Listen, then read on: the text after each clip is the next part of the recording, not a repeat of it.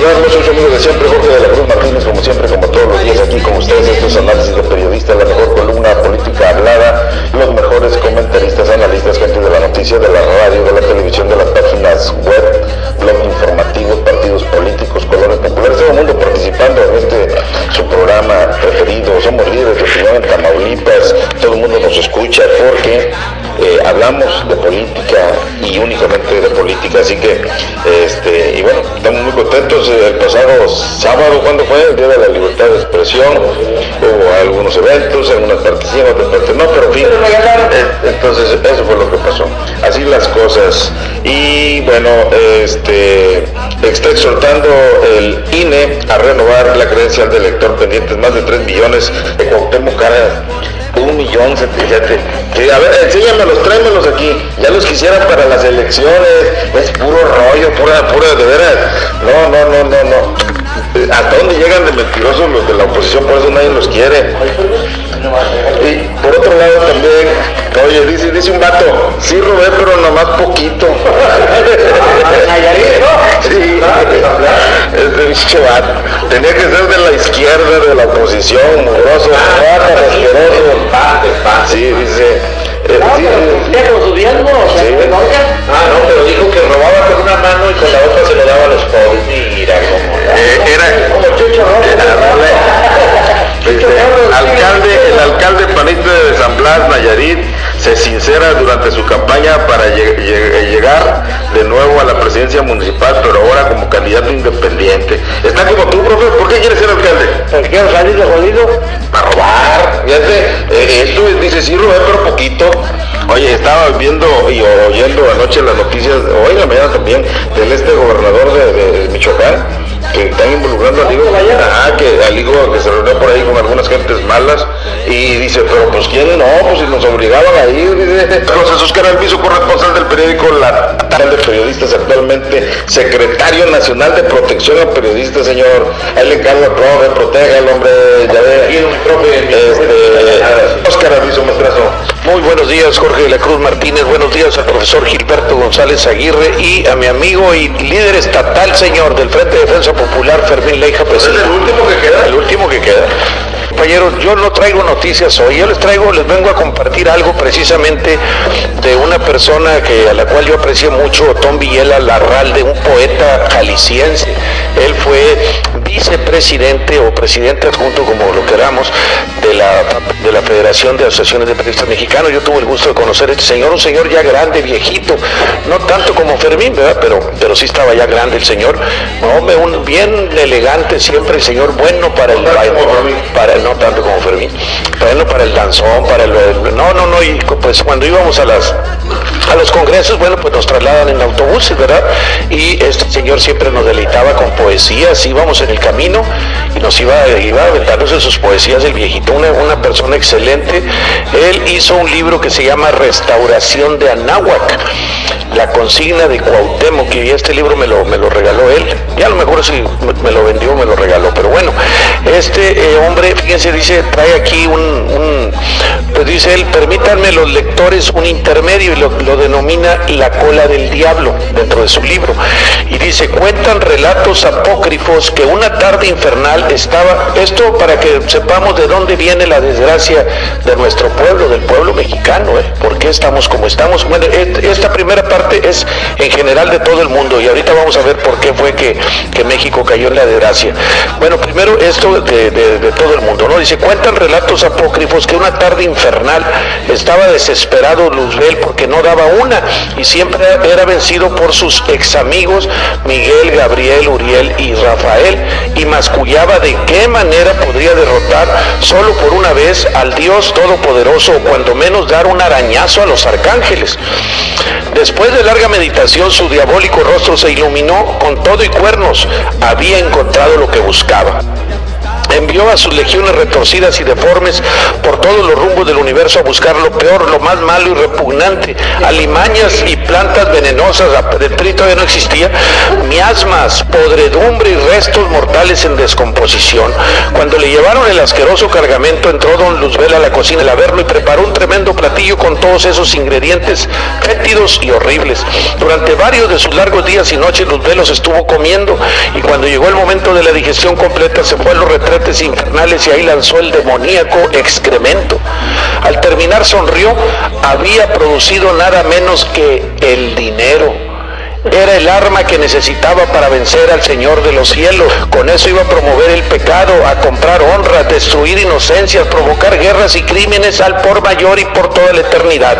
Tal vez, pensó el demonio, ni los ángeles se van a salvar de la tentación del dinero. Los del pueblo escogido, entre comillas, tienen gran parte del dinero que inventó Satán. En nuestro tiempo y cada vez más, con el dinero, Luzbel le sigue ganando pleitos a Dios y a todos sus arcángeles, ayudado por los propios encargados de la religión, que todo lo cobran, y los autovencidos ambiciosos seres humanos y gobiernos que han colocado precio a personas, familias, comunidades y naciones en una forma de esclavitud que no podrá ser superada hasta que el nuevo sol de la honradez, la justicia y el respeto a los derechos ajenos renazca y vuelva a alumbrar los rumbos de la náhuatl universal. Supuestamente o presunto en este año viene un cambio, en el cambio de conciencias a nivel mundial, y algo se avecina, quizás sea lo del nuevo sol que decía Othon Larralde. Pero aquí vemos, señor, por qué estamos como estamos, por culpa del mugroso dinero. Por eso la gente, por eso los corruptos, por eso sus amigos políticos, señor. Así es, pero dice que no es el mugroso dinero, porque es lo mismo, o es la mugrosa pobreza. O sea, estás mal si hay mucho dinero, y estás mal si no hay dinero. O sea, nadie vas a satisfacer. Por eso es mejor el PRI, que es término medio. Por eso es excelente. El profesor Gilberto González, aquí está también, maestrazo, no es quincena, señor, ahora que viene, pagamos hasta la otra semana, pero bueno, le voy a tener que adelantar su quincenuca, profesor.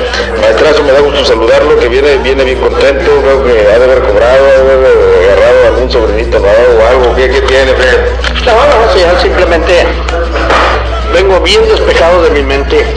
Y bien, buenos días, buenas tardes, pues nuevamente darle las buenas tardes o buenos días, buenas noches a todos y cada uno, la gente que nos escucha, y bueno, en este caso ahorita en este momento a Óscar Manuel Alvizo, licenciado y jefe del periódico La Tarde, a mi buen amigo Fermin Leija, líder del PRD a nivel Río Bravo, señor. No, no es cierto, ya lo desconocieron. ¿Ya lo desconocieron? No, ¿cómo van a desconocer? El maricosillo dice que no te va a pagar. Yo no soy el juguete de nadie. Bueno, y nuestro director, el siempre amable Jorge de la Cruz Martínez. Papachoso. Fíjate que, bueno, desgraciada o afortunadamente, ahorita, por ejemplo, con esto del famoso bullying o bullying, que no tenemos una identidad propia, Óscar, Fermín, Jorge, tenemos que buscar palabras rimbombantes, palabras fuera de contexto para nombrar a lo que se llama traer a carrilla o agarrar su puerquito o la leija. ¿Mande? Respingando un muchacho. Ándale. A 1, a 2, a 3 o a 10, ¿no? Siempre, esto siempre ha existido, yo no sé, la autoridad. Mira, para empezar, la autoridad tiene el 80% de la culpa de todo esto. Nuestras autoridades federales, que son las que autorizan, por ejemplo, los programas televisivos. Tú ves un programa televisivo, violencia, guerra, disparos, escenas grotescas, ves, por ejemplo, inclusive el Chavo del 8. La violación del vemos, señor, ¿sí? En la televisión, en las novelas se ve que están violando a una chava. Sí, Ahí por ejemplo, el Chavo del 8, ves cómo vejan la persona del Chavo del 8, y es cosa de risa, o sea, ¿quién autoriza todos esos tipos de programas, señor? El gobierno. Entonces, todo este tipo de casos viene auspiciado por el mismo gobierno en turno, sea quien sea. Tanto estuvo el PRI, luego estuvo el PAN, y ahora nuevamente de nuevo cuenta vuelve a estar el PRI, pero me refiero yo que ellos mismos... Encima la política que dice al pueblo lo que pida. Pan y circo.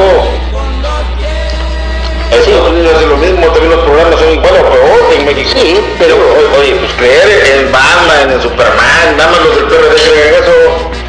Pero los que dicen eso, mi director, son precisamente los explotadores a los que les conviene tener al pueblo así. Sí. Si usted llegara a ser presidente de la República, o yo llegara a ser presidente de la República, yo no le daría al pueblo pan y circo, yo al pueblo le daría lo que era. Mi líder estatal de Frente de Defensa Popular, si él llegara a ser presidente municipal de aquí de Río Bravo, él no iba a darle pan y circo a la gente, él iba a dar progreso a la gente, educación, no, profe, de verdad que lo diga. Ahí está Fidel Castro, ahí está Pajarito, oye, que un pajarito habla, por favor, oye, la izquierda, lo que pasa es que volvemos a lo mismo, ¿sí? Llegan al poder y se enajenan de la mente, o sea, se disturben de la mente.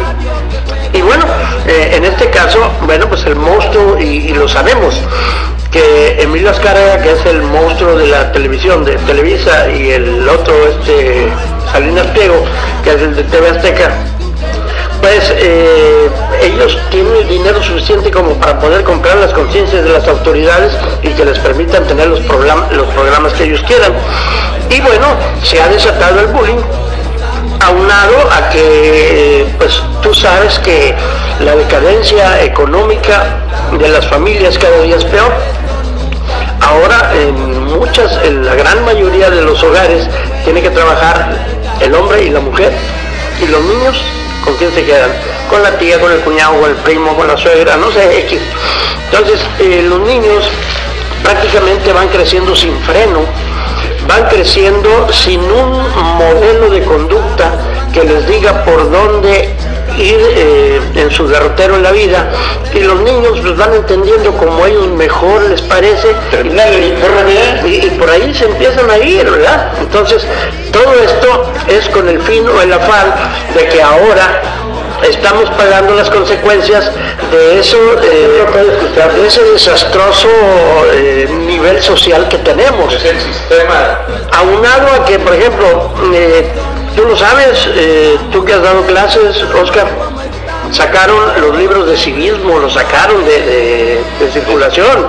Ahora nuevamente los van a volver a meter, pero siempre después del niño ahogado hay que tapar el pozo. Y entonces todo esto, bueno, fíjate, tan de moda está el bullying o el bullying, que hasta mi compadre al viejillo le están haciendo bullying. Fíjate, el gobierno federal, señor, el gobierno federal, ¿por qué? pues ya dividió Tamaulipas en 4 a lo que yo me refiero, Oscar, es que le quitan la autonomía a Tamaulipas, señor, con este tipo de situaciones.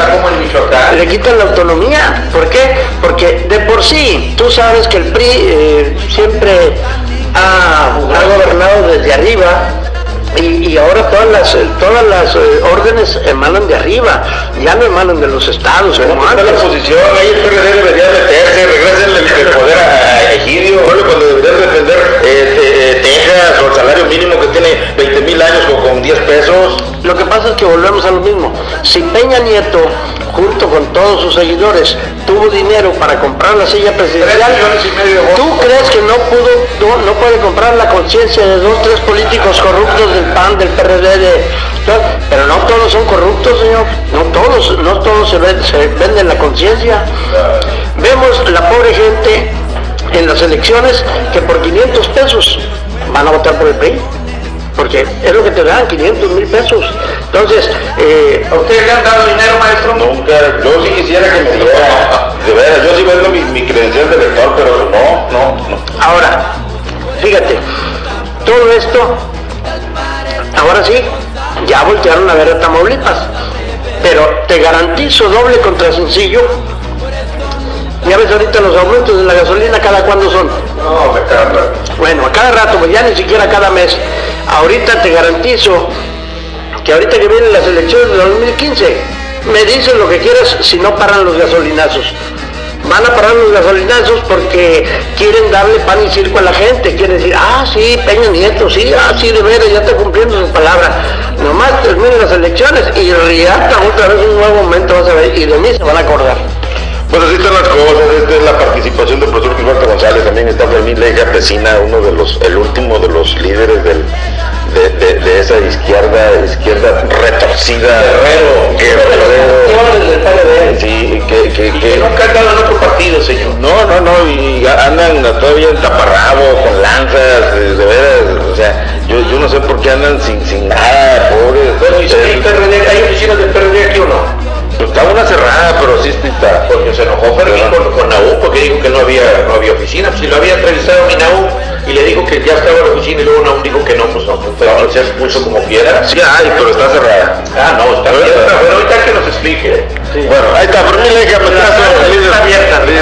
Sí, bueno. Sí, en la noche está cerrada. De que está cerrada, sí está cerrada. En la noche, ¿quién va a ir a medianoche? Pues este priista chingada, la oficina del PRI está cerrada las 24 horas. El PRD está cerrado, pero nomás en la noche, en el día está abierto. Pues aclarándole, ¿verdad? Para que la gente que nos escuche no se crean de eso de que está cerrada. Sí está cerrada a las 12 de la noche, pero a las 12 del día está abierta y ahí está un servidor y hay secretarias y secretarios ahí. De veras, sí. Tenemos abogados también. Abogados, sí, para defender. Y tenemos también entrenadores de fútbol. ¿Y el regidor? ¿También lo tienes ahí? El regidor no quiere, pero bueno, pues ni modo, ya es cosa de apenas llevarle a todos. La fuerza ni los zapatos entran, pues no, como no quiere el muchacho. Además, este muchacho no es regidor, señor. No, ahí nomás se lo impusieron al partido, pero bueno, en ese tiempo yo estaba en Houston, pero bueno, ya bien y estaba esta cosa, ahí pues ya me mola.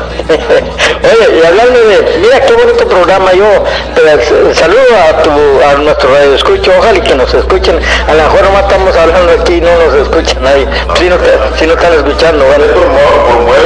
Bueno, dígale a toda la gente bueno, sí, bueno, para la gente que nos escucha por allá en Houston, Texas, fíjate, aquí ya trataron el bullying, trataron otro, pero yo tengo recetas que las he ido aprendiendo a través del tiempo, a través de los años, son muchos, entonces tengo un montón de recetas acumuladas. Yo a mis nietos y nietos les digo, yo no tengo dinero, pero tengo un costal lleno de recetas y consejos. ¿Qué consejo quieren? Meto la mano al costal y ahí está, y les doy el consejo. Y les funciona, ¿ves? Entonces, pues sí me admiran, no les doy dinero porque pues no tengo. Mira, aquí hay una noticia muy buena para los mexicanos. Para los mexicanos, en Carolina del Norte, el Partido Demócrata le está exigiendo a Obama que ya en ese estado mínimo no va a permitir ninguna deportación más de los indocumentados de cualquier país, no nomás de México. Aquí no vamos a separar familia, ya estamos cansados de que la gente sufra. Aquí están trabajando muy a gusto en Carolina del Norte, luego llega la migración y se lleva el papá, la mamá y deja a todas las familias, esa integración familiar. Ya dijeron Obama y se reunieron en un congreso de más de 500 delegados demócratas en Carolina del Norte. Seguro que Carolina del Norte, si ya está llena, va a estar más llena de mexicanos. Se van a ir para allá. Ya dijeron, pero es ni uno más. No que mañana, ni uno, ahí no van a permitir ya. Un aplauso para esos delegados demócratas. No, hombre, olvídate, aquí estos pobres del PRD, inclusive los del PRD no levantan la voz por los compatriotas que andan en Carolina del Norte. Mejor lo hacen los gringos allá, defendiendo a la mano de obra que están allá. Oye, entonces una buena noticia para la gente que ande sin papeles, agárrense el autobús y váyanse para Carolina del Norte, y de allí se brincan para California, porque en California también están exigiendo que se les dé reconocimiento a los indocumentados, que les den licencia y que también que no los deporten. Entonces estamos... No, ese ya se fue, cuando estaba era malo el vato, pero ya se fue, ahora está un mexicano allí. Bueno, entonces, aquí yo lo que quisiera decirle aquí al gobernador de Tamaulipas, pues que no se deje, hombre, pues no sé ni cómo llegó el gobernador, pero bueno, la cuestión es que, como dice el profe, y está diciendo mucha gente, pues ya se dejó. Tú ya te asustas. Y el ejército, el ejército de un compañero y licenciado que un poeta que escribió, de por sí estamos bien tarados, compañero licenciado, y resulta de que ahora de por sí de que estamos bien amolados, ahora le inventa de que el que vino a inventar el dinero fue el diablo y que lo hizo para fregarse a los ángeles de Dios. Ahora ese poeta, por favor, pues qué poetita me salió su amigo, oye, un periodista diciendo que el diablo inventó el dinero, no salga con cosas, licenciado, de por sí estamos bien atorados y resulta de que le echan la culpa todo al diablo. No, es que fue el diablo, fue el diablo, fueron los rateros, hombre, dijo es que el diablo, antes de que usted siga, lo que pasa es que no entendió el mensaje. Ahí dice que el mensaje es apócrifo, o sea, por si no sabe lo que quiere decir apócrifo, por ser apócrifo, como quiera está dañando a la gente, porque la gente no entendió que ya yo no puedo ni decirlo, continuar la gente, entonces están pensando de que el diablo inventó el dinero. Bueno, una historia, pero esa historia empieza. A ver, por ejemplo, lo de Adán y Eva, ¿usted cree que eso existió realmente? Mira, lo que sí es cierto de que Adán y Eva eran mexicanos, fíjate, tú no lo sabías, licenciado, ¿sí? Entonces, por eso, porque andaban encuerados, bueno, pues entonces eran de México. Entonces le estoy diciendo, mire, pero aquí para el bullying hay una receta muy buena que la hicieron allá en Europa hace muchos años, para el bullying, y yo es lo que le digo a mis nietos y a mis bisnietos, yo a mis bisnietos les enseño maromas y les enseño para que se defiendan los demás niños. No se deje, cabrón. ¿Cómo que otro niño le pegó? Usted trásele el brazo y dele unas patadas. ¿Eso es bullying? No, pues se está defendiendo. Porque yo aprendí una receta hace muchos años cuando yo era joven. Fíjate que la receta que aprendí decían allá en Europa, ojo por ojo y diente por diente. Así dice la Biblia, ¿no? Ojo por diente, pero ya la hicieron más famosa. Ojo por diente. Entonces, yo a mi sobrino, toda la gente le digo, no, usted no se deje. Ojo por ojo y diente por diente. Le chingan un ojo, chingan el ojo al otro. El que manda un diente, túmbele el diente al otro. No, pues la otra cosa es de que viene el bullying y luego me resales que el dinero lo inventó el diablo. Pues no, el dinero lo inventó los grandes explotadores para explotar más al trabajador. Inventan el dinero y entonces pagan poquito y tienes que trabajar chingos de horas y ellos te dan poquito dinero. Ellos inventaron el dinero para chingar al obrero. No me digas que el diablo. Entonces, no confundas a la gente, a los que nos están escuchando. Entonces, como acá, oye, que el bullying y que ya vamos a decir, oye, el bullying tiene que resolverse así, ojo por ojo y diente por diente. ¿Cómo que no? No tienes ideales propios tú, tienes que recargarte en lo que dice Oscar, en lo que digo yo, para poder salir adelante tú en tu entrada, en tu entrevista. Oye, pero mientes porque ustedes no mencionaron, porque ustedes están enfocados yo no sé en qué, ¿verdad? Pues la forma de hablar de ustedes dirán por qué hablan así, pero yo estoy pensando en cómo se resuelven las cosas y ustedes no mencionaron Carolina del Norte y está sucediendo, apenas pasó ayer eso, ¿verdad? Pasó ayer, entonces tienes que... entonces son cosas reales y que están sucediendo y eso ayudamos a nuestro pueblo que sepan a dónde se pueden ir a esconder a todo dar. Eso es una ayuda para los mexicanos, esconder, ¿no? Yo no tengo necesidad de irme a trabajar en los Estados Unidos. En primer lugar no quiero, no me gusta. Entonces no me van a obligar. No puede ser nada. Señor, que yo siempre he admirado el origen de los problemas. Tengo mis hijos nacidos allá en Estados Unidos y ellos son ciudadanos americanos. Ellos están allá y ellos me han dicho, jefe, te pido, no, yo vivo aquí a todo dar en México. Yo necesito irme a Estados Unidos. Sí, pero allá hay 20 millones, tú eres tú, pero hay 20 millones de documentados malos que están llenos de millones de mexicanos allá. Entonces, pues que se vayan a Carolina del Norte y a California. O sea, como le dije a María, ni de allá ni de aquí. No, pues no puede decir eso porque la gente tiene derecho a ir a buscar trabajo. Bueno, entonces, ¿en qué quedamos? El diablo, fíjate, orejón pero fíjate la poesía poesía bonita porque dice que el diablo se enojó porque no podía nada con los arcángeles de Dios y se enojó y se puso hasta los cuernos bien colorados. Y ahí está el chiste viejo que contó el profe que le dijeron al diablo, oye, ¿tú ya lo estás casado? Dijo, no, yo no. Dijo, ¿y esos cuernotes? Bueno, entonces aquí está, ándale, Jorge, ahí está su teléfono. Vámonos, ya, te metiste de tiempo, de veras, mira, ya, te viene borracho. Mira, quiero aclararle a Fermín que toda la bola de indocumentados que se va a los Estados Unidos trabajan como viles negros allá en Estados Unidos. Van a hacer trabajos de los peores, ¿sí? Ok, si aquí en México un mexicano se pusiera a trabajar como se pone a trabajar en los Estados Unidos, te garantizo que no tuviera que andarse escondiendo de las autoridades, quizás no ganaría lo mismo, pero tendría el sustento para mantener a su familia. Pero en realidad sabemos, yo soy mexicano y el mexicano por naturaleza es huevo. ¿Por qué tantos hijos allá? ¿Por qué tantos hijos allá? Allá nacieron. Mira, profe, allá en Estados Unidos los ponen a limpiar los wateres y están bien contentos. Aquí a limpiar un water y se molestan, por eso se van para allá. De veras, son malinchistas. Vámonos, ya